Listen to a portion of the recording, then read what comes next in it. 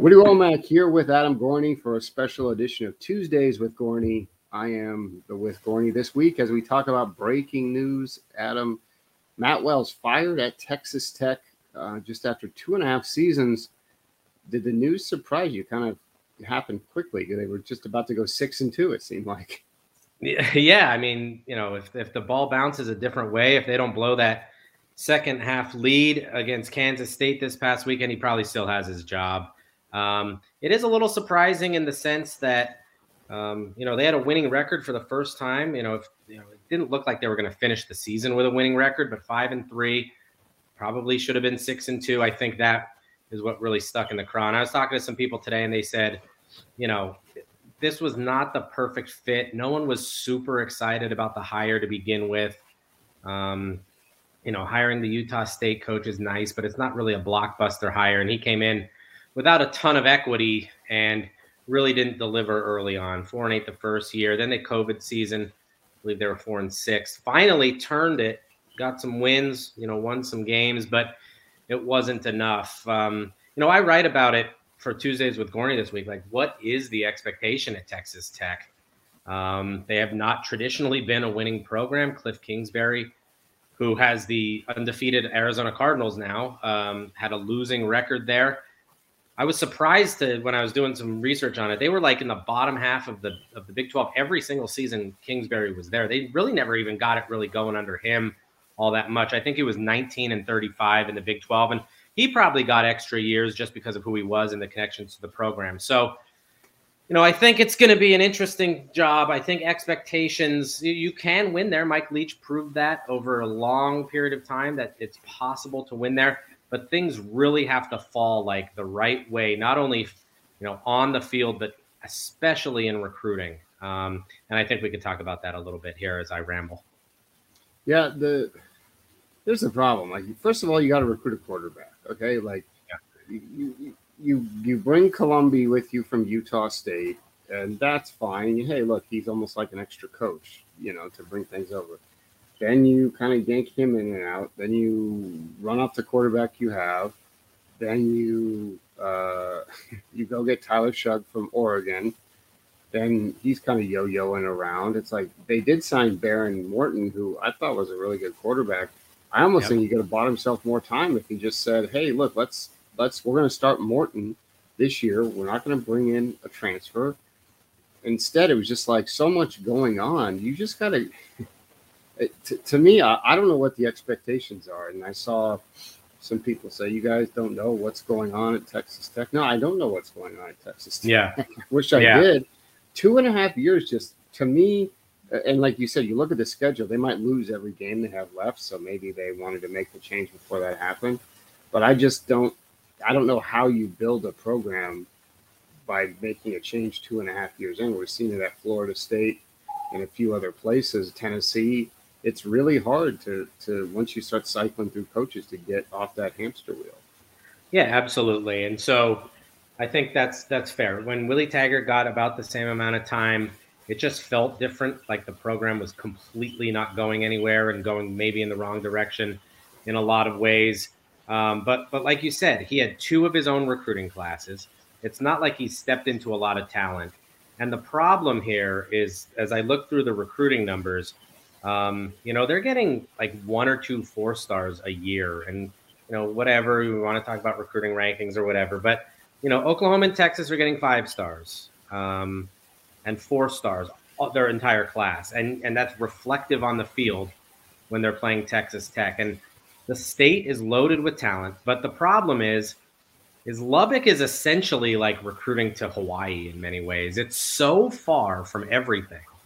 Like 5 hours from Dallas. Like it's so far that it's like all the other schools in the conference are almost closer.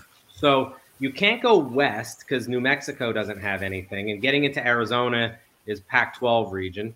You can't really go straight south because there's nothing there. North is nothing. So you have to kind of go east and convince players to come in. So I think that was part of Matt Wells' problem.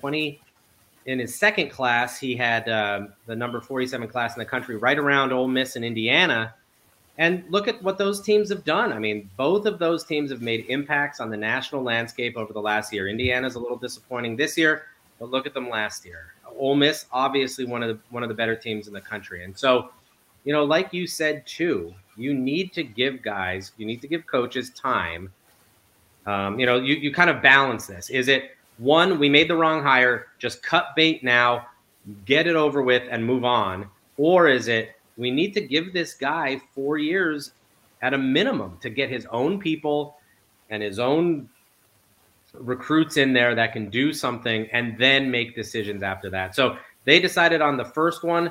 And now the question becomes, who do you go get? I think Jeff Traylor at UTSA is option number one. That's nice. I mean, he has an undefeated team at UTSA. He also has a veteran quarterback and an outstanding running back. And, he's not playing Oklahoma and Kansas State and West Virginia, Oklahoma State.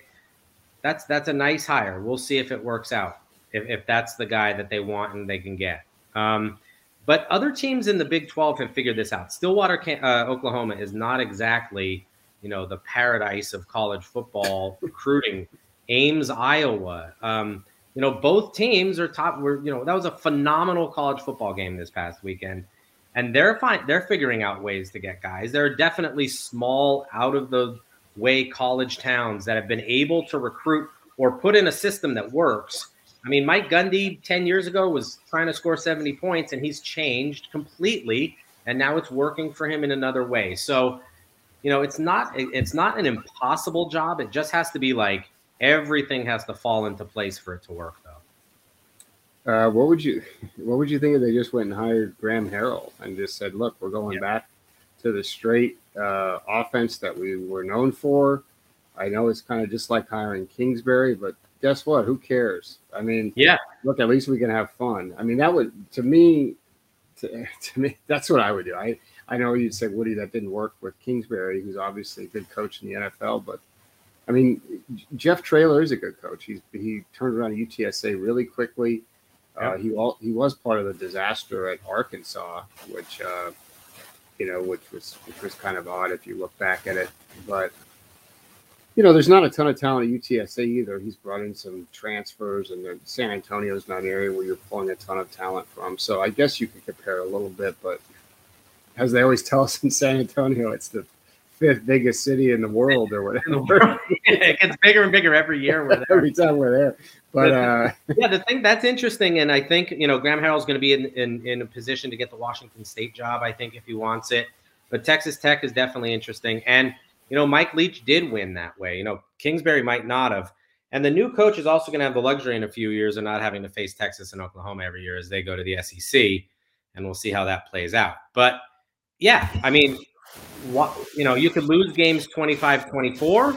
Or you can try to win them, 60-58. It's just kind of the decision that you want to make. So, but like I said, like that kind of offense, bringing that in will at least attract a certain type of player, whether it's through the transfer portal, junior college, or high school, where, if you're going to Lubbock to run the ball and pound the rock and do the things, that's a hard sell. But if you can get, 5 wide and throw it all around and get a quarterback in there that wants to put up numbers, for a while, Leach actually, he looks like a football god now because he actually did that at Washington State, which is, arguably as difficult, if not more difficult to recruit to, because you don't even have a state full of players that you can pick from. You have nothing up there, nothing at all. So, he did that for a long time. He got transfer quarterbacks in there. He let him throw every single down. And if you were going to win 55-50 or lose 55-50, at least you were having fun and people would come up to watch the game. And at Texas Tech, they could throw tortillas on the field. So, I think that's going to be an interesting kind of thing that, the decision makers are going to have to make. Do we want to go back and try to run the ball and pound it and Sincere McCormick and Frank Harris and do that kind of thing like Jeff Traylor has done at UTSA?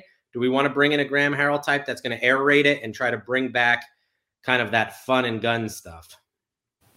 Yeah, you've slandered so many cities across the college football world on this podcast. I'd like to remove myself from all those. I also wouldn't think it's like, hey, look at Look at somebody like Rich Rod. Let's bring him back in the mix. I can't remember. I know he had some personal issues at Arizona, so I don't know if he would pass the background check on that. But I mean, look, you got to get creative, in my opinion. I'm getting creative on this. If I'm Texas Tech, because guess what, the Big 12 is going to be up for grabs in a couple of years. I mean, this is not. There's no like perennial power. The teams that are coming in are going to have time to catch up. The teams that are leaving are obviously the two big dogs. So, you've got to make the right hire here because it could be setting you up 3 or 4 years from now to potentially win the conference. And if the playoff expands, you never know what could happen. So, all right, Gorney. Well, thanks for hanging out with me on your own show. My pleasure. Reminder to subscribe to the show on Spotify or Apple Podcasts or anywhere else, or on the Rivals YouTube at youtube.com/rivalsfeatures. All right, thanks, Gorney. See ya.